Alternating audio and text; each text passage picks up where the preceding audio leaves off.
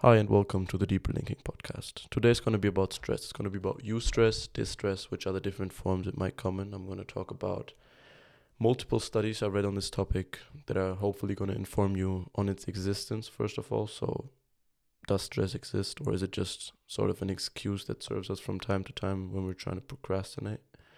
I'm also going to talk about how stress works, how you might use it, how you might transform basic stress into eustress, which is a form of stress that actually helps you, that motivates you. And I'm also going to talk about distress and maybe how to avoid it, which is the form of stress that demotivates you and the form of stress that kind of demoralizes whatever you're doing at that moment. Or, yeah. I'm also going to talk about the biology behind stress. Then, after we wrap the whole stress topic up, I'm going to talk about lifestyle cliches, the main plan for the podcast, and 3 tips for a more healthy and proactive lifestyle. The last thing that I'm going to touch upon is a special for my blog. It's a thing that's going to come on there in the future. It's a little plan I developed, and in case you want to hear that, just stick around until the end. Okay, let's try and understand the stress response before we even talk about anything else concerning stress. It's first about sounding the alarm, as we can read from an article published in Harvard Health Medical School Journal online, published in March 2011. You can find everything that I talk about in the podcast show notes, so don't worry about that. This article actually is about the chronic activation of the stress response, which is supposed to impair your health, but this is not going to be the thing that I'm going to extract from it. I'm just going to talk about understanding the response first. So when someone confronts danger and their eyes or ears perceive this, then the information is directly sent to the amygdala, which is a small little connection part of the brain beneath the cerebral cortex, so the gray matter of your brain. And the amygdala normally contributes to emotional processing of anything, any stimuli. And if the amygdala interprets the image or the sound that it got sent as a danger, then it instantly sends a distress signal to the hypothalamus. The hypothalamus is like a control center of the brain, or the command center, and it communicates to the rest of the body through the autonomic nervous system, which controls involuntary body functions like breathing, blood pressure, heartbeat, and the dilatation or constriction of key blood vessels, and small airways in the lungs called bronchioles. This nervous system, the autonomic nervous system, has 2 components. It has the sympathetic and the parasympathetic nervous system. The sympathetic nervous system functions like a gas pedal in a car, is what it says in this article, which kind of, to me, it's a vague example, but it works. So it triggers the fight or flight response, providing the body with a burst of energy so it can respond to the perceived danger. And the parasympathetic nervous system is kind of the opposite of that. It's like a brake, is what they say in the article. So it contributes, or it promotes, the rest and digest response, which calms the body down after danger has passed or after the distressed signal has disappeared. So after the amygdala then sends a distress signal to the hypothalamus activates the sympathetic nervous system by sending signals through the autonomic nerve system to the adrenal glands. The adrenal glands then secrete a hormone called epinephrine, or more widely known as adrenaline, into the bloodstream, and this epinephrine then circulates through the body and brings on a number of physiological changes. Some of these physiological changes are a faster heart rate, a deeper breath, which consequentially leads to a more oxygen sent to the brain. So increased alertness, increased sight, better hearing, and these senses become sharper as an evolutionary produced mechanism, if you could say it like that, because it used to help us when we ran away from scary things. Now we don't do that anymore. We just hit each other with cars and all that stuff. So that's what we have to be alert about these days. It still helps us, but it's not as critical to survival as it was back in the day when the homies were still running from tigers and all that shit. Meanwhile, the epinephrine triggers the release of blood sugar, or glucose, and fats from temporary storage sites in the body. These nutrients flood into the blood system or the bloodstream, supplying energy to all parts of the body. Then the HPA axis relies on positive or negative feedback loops, as we call it in biology. If the brain continues to perceive something as dangerous, or as it continues to feel distress towards the given situation, the hypothalamus releases corticotropin releasing hormone, or CRH for cool people, which travels to the pituitary gland and then triggers the release of adrenocorticotropic hormone, ACTH for cool people. This hormone, ACTH, then travels to the adrenal glands, which we had earlier, prompting them to release cortisol, so they can't just release adrenaline and then call it a day. They also have to release cortisol when the car is coming closer, or when we are still in the same room with the same annoying people, which stress us. And then the body stays revved up or on high alert. When the threat passes, the cortisol levels fall, and the parasympathetic nervous system, or the brake as we called it earlier, then dampens the stress response. So why is it important to understand the stress response? We've learned that cortisol is released during the stress response. And we've also seen in multiple studies from the past that cortisol actually makes us perform at higher levels, so to say supernatural levels concerned or compared to your natural ability, as you need that under dangerous circumstances. But if we have increased cortisol levels all the time, so if we chronically trigger the stress response, we're going to suffer from multiple health impairments in the long run, like, for example, Schlafstörungen in German, which is insomnia in English, like blood pressure, high blood pressure, like heart diseases, like obesity, and also concentrating issues, or the difficulty to concentrate, which is impaired by increased cortisol levels. There's multiple ways to test your stress levels, and some of them are listed in the study that's called Stress in Academic and Athletic Performance in Collegiate Athletes, which you can find in the podcast show notes on my website. And table 1 is going to show you the different techniques that you can employ to measure your stress levels. And some of the stuff in here is, or the main thing they talk about is measuring external and internal load. So external load is defined as the work completed by the athlete measured independently of the individual characteristics. So it's just quantitative. It's just numbers. It's how high you jump, how fast you run, how many kilos you can pick up or down. The internal load is related to the physiological and psychological stress imposed on the individual. So the variable examined in external loads are the power output, which can be measured by various devices, just like, what could you do? You could deadlift. You could pull a little weight on two sides of a pole from the floor. You could also measure the neuromuscular functioning by, for example, jump tests and CMJ or SJ performances, like sprint performance. You could also measure the time motion analysis by GPS tracking, or the movement pattern analysis via digital video. Like when sprinting, you could see how they, for example, well, this is very athlete related here, so I wouldn't recommend for you, if you're not an athlete, to film yourself sprinting and then say, oh yeah, my leg goes up too much, I'm stressed.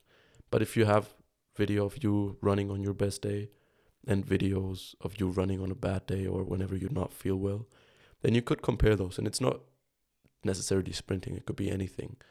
It could be dunking in basketball, it could be shooting a penalty corner in hockey, it could, I don't know, shooting a penalty in football, whatever. But if you compare your movement on those performances or on those videos, then you could actually see, oh yeah, when I'm stressed, I don't concentrate well enough, or I do this differently, and then you could concentrate on that thing even when you're stressed, and you know that normally happens when you're stressed, and you could prevent it from happening the next time, which is kind of a cool idea, I think. You could also actually that's it for the external load. But for the internal load, you could look at the perception of effort as a variable examined by rating of perceived exertion, or RPE, known in the fitness world. You could these are like little surveys. It's like a scale of 1 to 10, and you rate your own performance or how much you think it actually challenged you. So when you for example, on a good day you lift 100 kilos on a deadlift, and you feel really exhausted after that, and you might give it a 9 or 10 on the rate of perceived exertion, or the rating of perceived exertion. And if you lift, let's say, 100 kilos on your best day, then you might not even feel like that's all you could pull, so you're gonna give it a little lower rating. That's how it works, basically. You should also give it a session rating of perceived exertion, so how you felt about the whole session, how it went, what you thought of it, and you could give that to the kids or to the athletes you train as well. After training, you could give them, or you could send them a little survey via email, WhatsApp, whatever. There's so many channels you could use today, but just make sure, if you're in this position, if you're a coach, that you monitor the stress levels or the internal load of your athletes, so you make sure that you actually don't overdo it or underdo it. They might perceive their exertion as very manageable or considerably too low, and you need to rethink your philosophy as a coach, I think. It could also incorporate heart rate measures as a variable examined for internal load, like heart rate, basically. Heart rate to RPE, so the variable or the ratio, which heart rate you perceive at which RPE. You might have to do some extra testing for that. You could also look at the heart rate recovery, HRR, which is how long your heart rate takes to get back to the normal level, so to your resting heart rate after, or how well it recovers basically after higher levels of exercise or higher levels it needs to perform. You could also look at heart rate variability and training impulse. If you want to do some further reading, if you want to dive in a little bit more thoroughly, then you could just look at the study, Stress in Academic and Athletic Performance in Collegiate Athletes. But other than that, you could do qualitative questionnaires like the Profile of Mood States and others. And from those, you could derive how the athlete felt before, after, and while the training.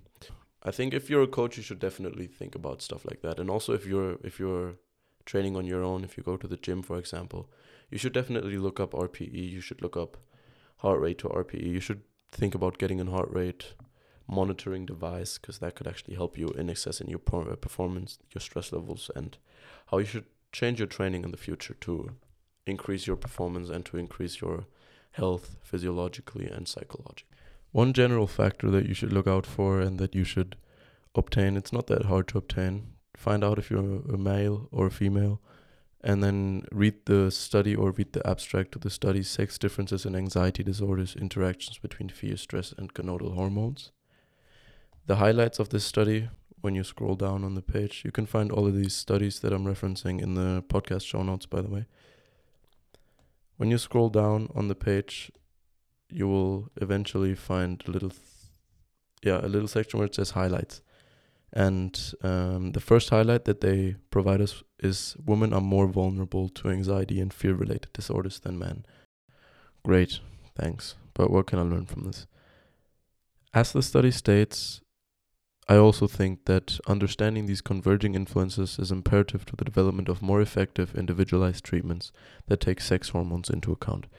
Because you can't treat stuff in biology or in any real-world application like economic theory, where you just say the magic word ceteris paribus and everything just stays the same, but one factor that you're changing. Because you need to take the big picture into account, and I think that biology has failed in the past to take sex hormones into account when addressing the issue of stress. So some treatments are maybe more effective for men or more effective for females. I think it really depends on the specific case, but in general, you should be aware of the fact that sex hormones do play a role in this, and that you shouldn't just assume that everything works the same for both of us, if you know what I'm saying. There's much more cool literature on this topic. If you're not a reading guy or girl, and if you're not willing or able to spend hours or even 20 minutes, 10 minutes on this topic, I would definitely recommend you to go to my website, deeperlinking.blog. Go to the podcast show notes, and there you'll find a video from Stanford Medicine on YouTube. It's about 5 minutes long. I think it's 5 minutes 30 seconds or something, and it's on the response to stress, anxiety, and fear, which has been investigated by neurobiologists at Stanford University using VR technologies. It's really interesting. It's not that long. You can look it up. There's a lot of science behind the video. I think it's a lot of work that went into it. So just go look it up, have some fun with it, and maybe you're hooked by the topic and you do want to spend some more time on it, and then you can just look up the other studies also shown where you found this in the podcast show notes. Another important perspective on this topic is provided by the study called Immediate Pre-Learning Stress Enhances Baseline Startle Response and Fear Acquisition in a Fear-Potentiated Startle Paradigm. If you're an international listener, if you're a German listener, and you're kind of confused by the words startle or paradigm, startle is basically feeling a sudden shock or alarm, and paradigm just means model in scientific cool terms. So it's nothing to be revoked by, okay? In the abstract of this study, we can find that its results suggest that stress immediately before fear conditioning strengthens fear memory. So any stressor implemented immediately before some sort of fear, some sort of startle conditioning, some sort of sudden shock conditioning, whatever, enhances fear memory from the formation of fear memory and produces a more enduring fear memory, perhaps via corticosteroid activity. Such a paradigm could be useful for understanding factors that influence traumatic memory formation. So why did I look this up? Why did I bring it up? What do you care? I brought it up because I thought that it was an interesting take on stress, and it was a different take. It was a different insight on it. And I'm not saying that it works. I'm not saying that you should do this.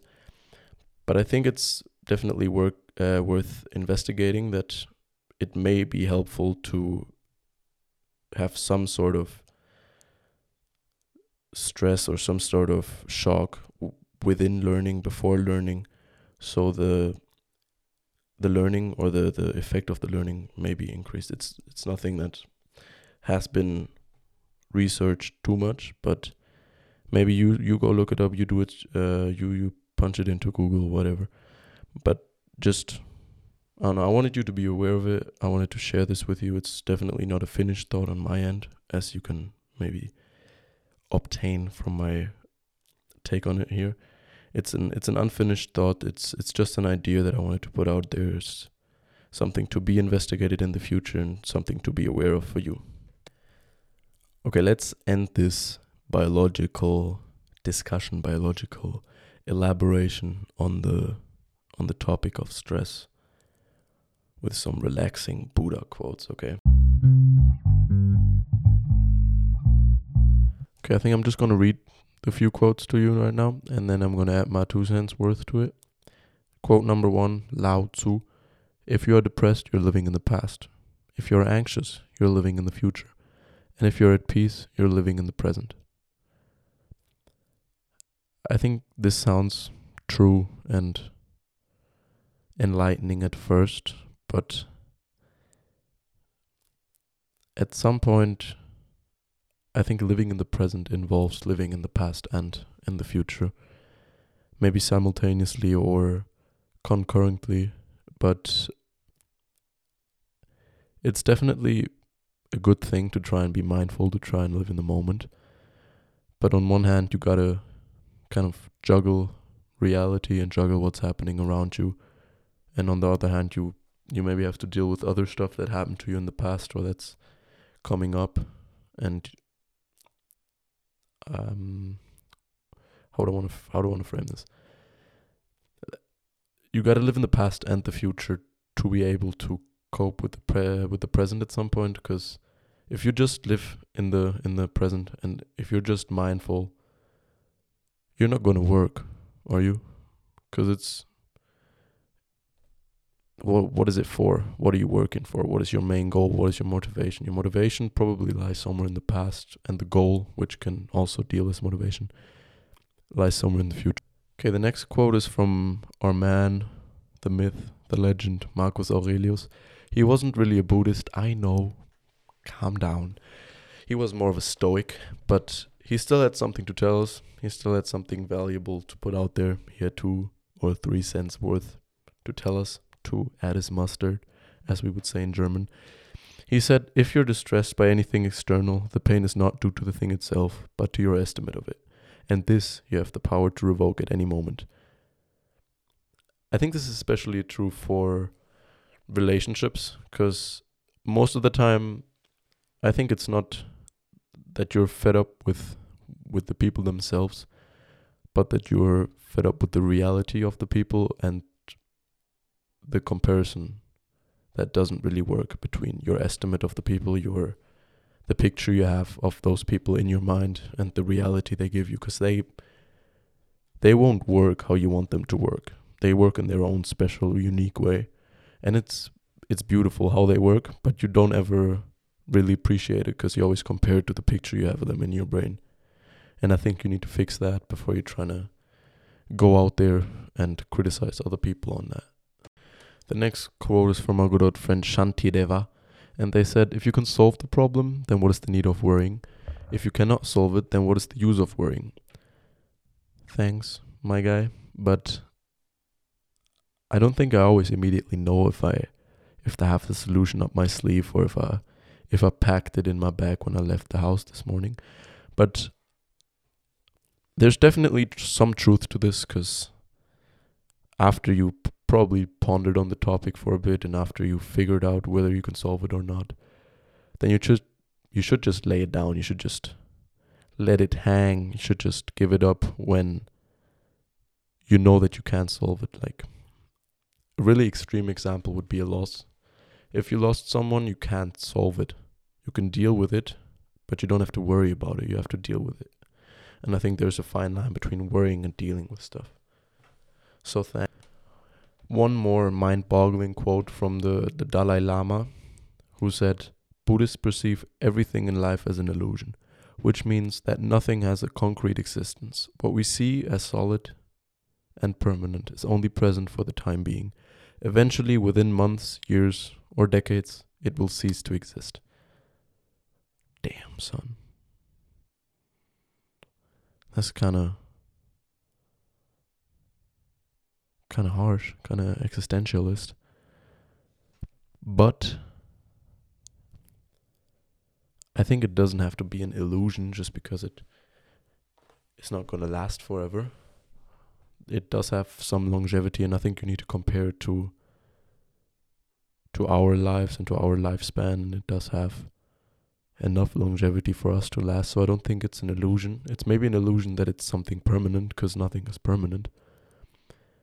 But I don't think that necessarily everything in life has to be an illusion, which is, I don't know, for me it's kind of a negative outlook on life when you just walk around and it's like you're an illusion, my G. You're going to cease to exist tomorrow, the day after, or next year. I don't know. And maybe I understood it wrong, then please hit me up and tell me. Okay, I think that's enough quotes for today. As I've said, all of the stuff I mentioned is going to be linked down in the podcast show notes on my website. You can find this website under deeperlinking.blog and maybe also deeperlinking.club in the future, because I'm thinking about acquiring that domain as well.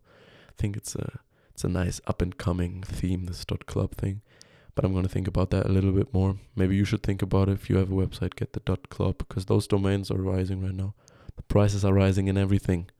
But look at the tangents that we're going off on right now. Anyhow, I think now I'm going to look at lifestyle cliches, and 2 of the 3 lifestyle cliches that I'm going to talk about a little bit later have been shown to decrease cortisol levels. One of them is called showers, the other one is yoga. And they're definitely this sort of hit or miss situation. So people are either gonna be, oh fuck off, it's bullshit, shut the fuck up, or it's gonna be, oh yeah, it's great, it changed my life. I've been a criminal before, I've like killed everyone, and now it's like, oh, I do yoga, I'm so calm. But I think it's somewhere in the middle, just like Ovid taught us back in the day when he was talking about Icarus and Daedalus, and one of them is flying close to the sun and it burns himself, or they go close to the water and they drown. But you have to be flying somewhere in the middle, and that's, I think, where your position on that should also be. It's sort of like a intermediate position between, oh, it's bullshit, and oh yeah, it's great. But enough about stress. Let's conclude. It's about eustress versus distress. It's about how you cope with it. And it's about stress being a source, but also a cure, training being a source, but also being a cure of stress. It's about academic, social, financial, any kind of performance related stressors. And it's about understanding the response to treat it sort of from the root, at the root.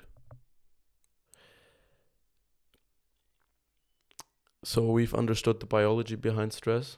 We've understood how it works. We've understood how we could monitor stress for us, but also the people we may eventually coach or may eventually try to help at some point of our lives. And we've also seen that we can use stress as an advantage to find new habits, to find new ways to, first of all, cope with stress, but then also after we've coped with it, maybe instrumentalize those habits to help us with other things. Another habit that has really impacted my life, that has really helped me, is creative writing.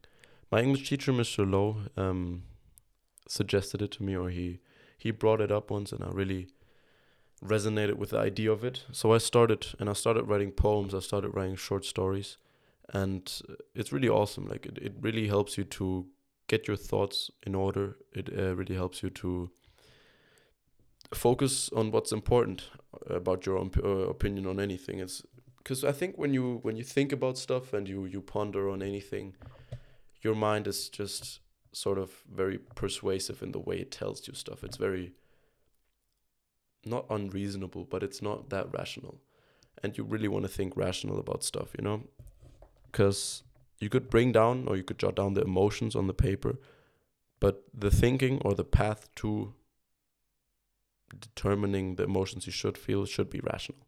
And you do that by just finding, it doesn't have to be like creative writing. It could be, I don't know, draw something, whatever, go run.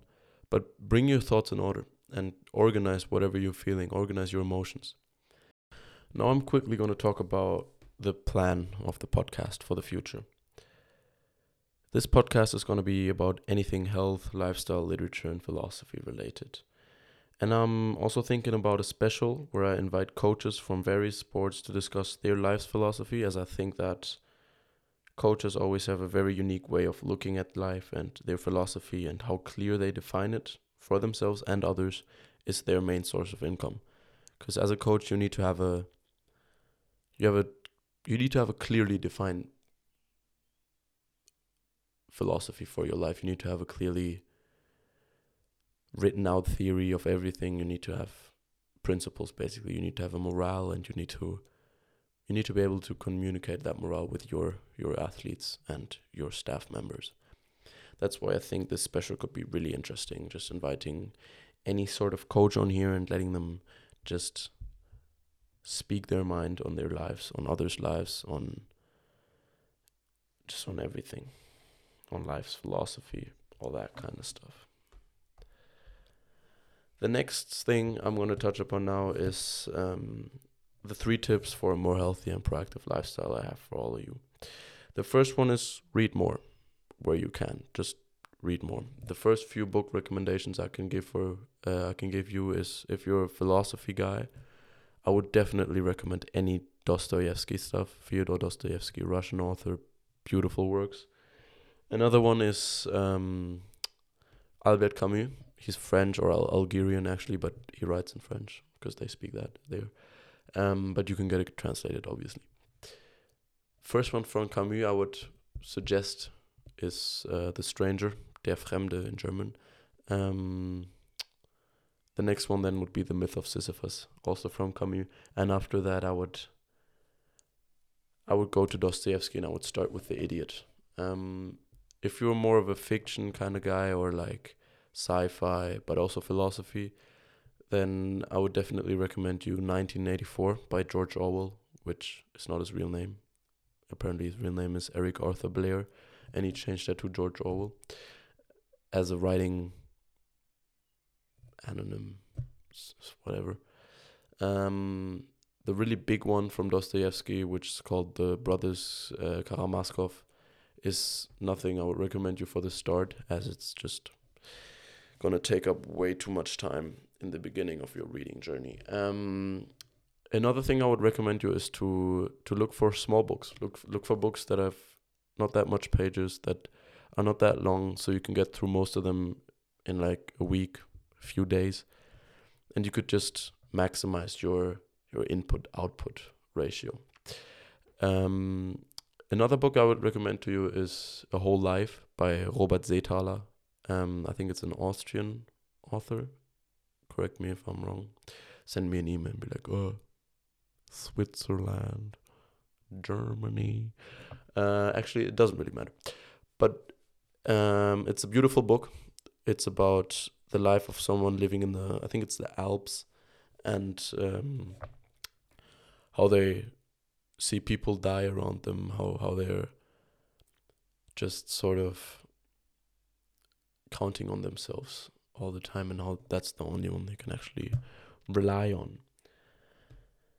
I think that's enough book recommendations for now. You should just look up my blog called Deeper Linking. I'm going to give a lot of book recommendations there, and I'm also going to provide some literature for you to read every Friday. So just definitely check that out. That's deeperlinking.blog. The next tip is only surround yourself with stuff that benefits you, or at least that doesn't inherently harm you. By that I mean, if you think you're fat, if you want to cut your weight, if you want to lose those pounds, then just don't buy the fucking stuff. Like, don't buy fast food, don't buy chocolate, don't buy anything that's gonna make you fatter. But buy stuff that's healthy for you. And if you actually do that, then you're just gonna be home and be like, oh yeah, I want chocolate. Now you're gonna go to your fridge and it's like, oh fuck, only low-fat milk and nice cereals or something. And then you're just gonna eat that and you're gonna feel just as satisfied after. Or maybe even more, because every time you eat chocolate, you're like, oh no, fuck, I ate chocolate again. I'm gonna be so fat tomorrow. Like, just surround your stuff with the stuff that's good for you. Same with people, honestly. If you have a friend that just tells you can't do whatever you want to do, like, for example, starting this podcast, I'm actually very grateful that I have friends that support me here. So I'm still a bit nervous putting it out there, obviously. But I have friends that tell me that it's going to be good. I have friends that sort of facilitate my way into this, you know? I have people that I can talk to this about, and actually they give me probably like good critic, good advice, and I'm very grateful for that. But if you have people that are going to tell you, or that are going to tell you, oh yeah, don't do this, don't start a podcast, it could be bad, it could whatever, just cut those fucking people out of your life. It's not that easy, I know, but just try to maybe mute them or something like that, if that makes sense. The third one is to follow my blog. That's going to help you to have a more proactive and healthy lifestyle. No, that's a joke, but actually just follow the blog. The third tip is having 2 different playlists. It's unexpected because it's not that big of a deal, your music playlists. But for some people, or like I can just speak for me here, but this sets the mood for me, you know? It sets the mood for me from the get-go. So if I wake up, I have 2 playlists. It's a bit cringy. The one is called Pure Performance, and I heard that I listen to that throughout the whole day. I listen to that when I wake up. I listen to that when I'm on the train going to school. I'm listening to that when I'm on the train going to the hockey pitch. I listen to that whenever I need to perform after, and it just stimulates my brain in the sort of way that like tickles it. It's like, oh, you need to go, bro. You're gonna need to perform in a few seconds. You're gonna need to perform in an hour. You're gonna need to perform in a half an hour, but you need to be ready. That's what the playlist tells me, and you need to have like whatever motivates you, obviously. But I rely on like classics, like Queen, for example, like MJ. Also a bit rap, like Uzi, Kanye, Eminem, AJ Tracy, if you like that drill vibe, also Pop Smoke. One valuable tip that I could give you here is that you should start listening to soundtracks of films or like any film instrumentals, maybe something where they even sing on it, but just listen to the stuff that motivates you, that just listen to the stuff that gets you going. It's just about setting the tone, setting the mood. That's what it's about. And just find whatever does that for you and stick it in that playlist and go out there and do whatever you want to do. And then you need to have a chill playlist. For me, it's called Be Good. I have multiple volumes of that on here. Like for mine, the one I'm listening right now is volume 2. And whenever you feel like you've done everything you needed to do for the day, whenever you finished practice and that was the last thing on your to-do list for the day, you can check that bitch right off, and you could go to your phone, go to your music app, whatever it might be, Apple Music, Spotify, whatever, and you click on the chill playlist, and that's going to be like, it's just going to be affirmation that you've actually done what you needed to do for the day and that you can feel proud of yourself. There are a few recommendations for the chill playlist. Will be Post Malone, Still Woozy. If you're German, Jeremias is a great upcoming artist. Follow my Apple Music, which is, I think, Maximilian Gutzmacher. I don't know. I'm going to put it in the podcast show notes in case you want to copy my playlists or build on them, whatever. Next week's episode is going to be on... I'm not going to tell you this. You got to come back here to find out. I think I'm going to end this episode with a quote from my English teacher, Mr. Lowe, who I've actually mentioned in my blog and my podcast numerous times. Greetings to you, sir. Best English teacher. Actually, best teacher I ever had. When he gave me a book, or he actually gave our whole class a book, which was such a beautiful act of him, and I'm really grateful for it. He gave me Catch-22, which is supposedly one of the best war novels there is. Haven't finished it yet, but I started it, and it's pretty insane, you know. It's pretty cool. And the man is such a wise guy, you know. We told him to sign our books, and we asked him to, and in the matter of seconds, he came up with such a sick statement he put in mine, and he said, "To be mad enough to do something, but to be sane enough to know you're mad." Okay, I think I'm gonna end it on this note. Thank you for listening. Just be sure to come back here next week, and I hope this has benefited you in some way. I hope you found it useful. I'm still learning. This is my first podcast, so excuse any M or whatever. Just know that I'm trying to improve from podcast to podcast, and this is obviously the first one, so this is not going to be great in retrospective, but I'm just trying to put stuff out there. I'm trying, you know. Anyway, see you here next week, and thanks for listening. You're going to be the first ones to know. On my blog, I'm going to start to upload poems of mine. I'm going to start to upload short stories. And I'm thinking about calling it Metaphorical Monday, which is a bit cringy, I know, but I think it's a fun thing. It's a nice idea, and I think people are actually going to benefit from it because they see that what I'm doing may not be perfect. It may not be as eloquent as some other poet, like Thomas Hardy, for example, would have done it. But it's something, you know. It's something I put out there. It's something I put time into. It's something I invest in, and it's something that honestly helped me and still helps me to this day. So be sure to check out my blog, and you can definitely expect some poems and short stories on there in the future. Also, be sure to follow me on Instagram. That's Deeper Linking, TikTok, Deep Links. My blog, deeperlinking.blog, is the website. And have a nice afternoon, morning, night, whatever you're doing right now. Be great at it, okay? See you later.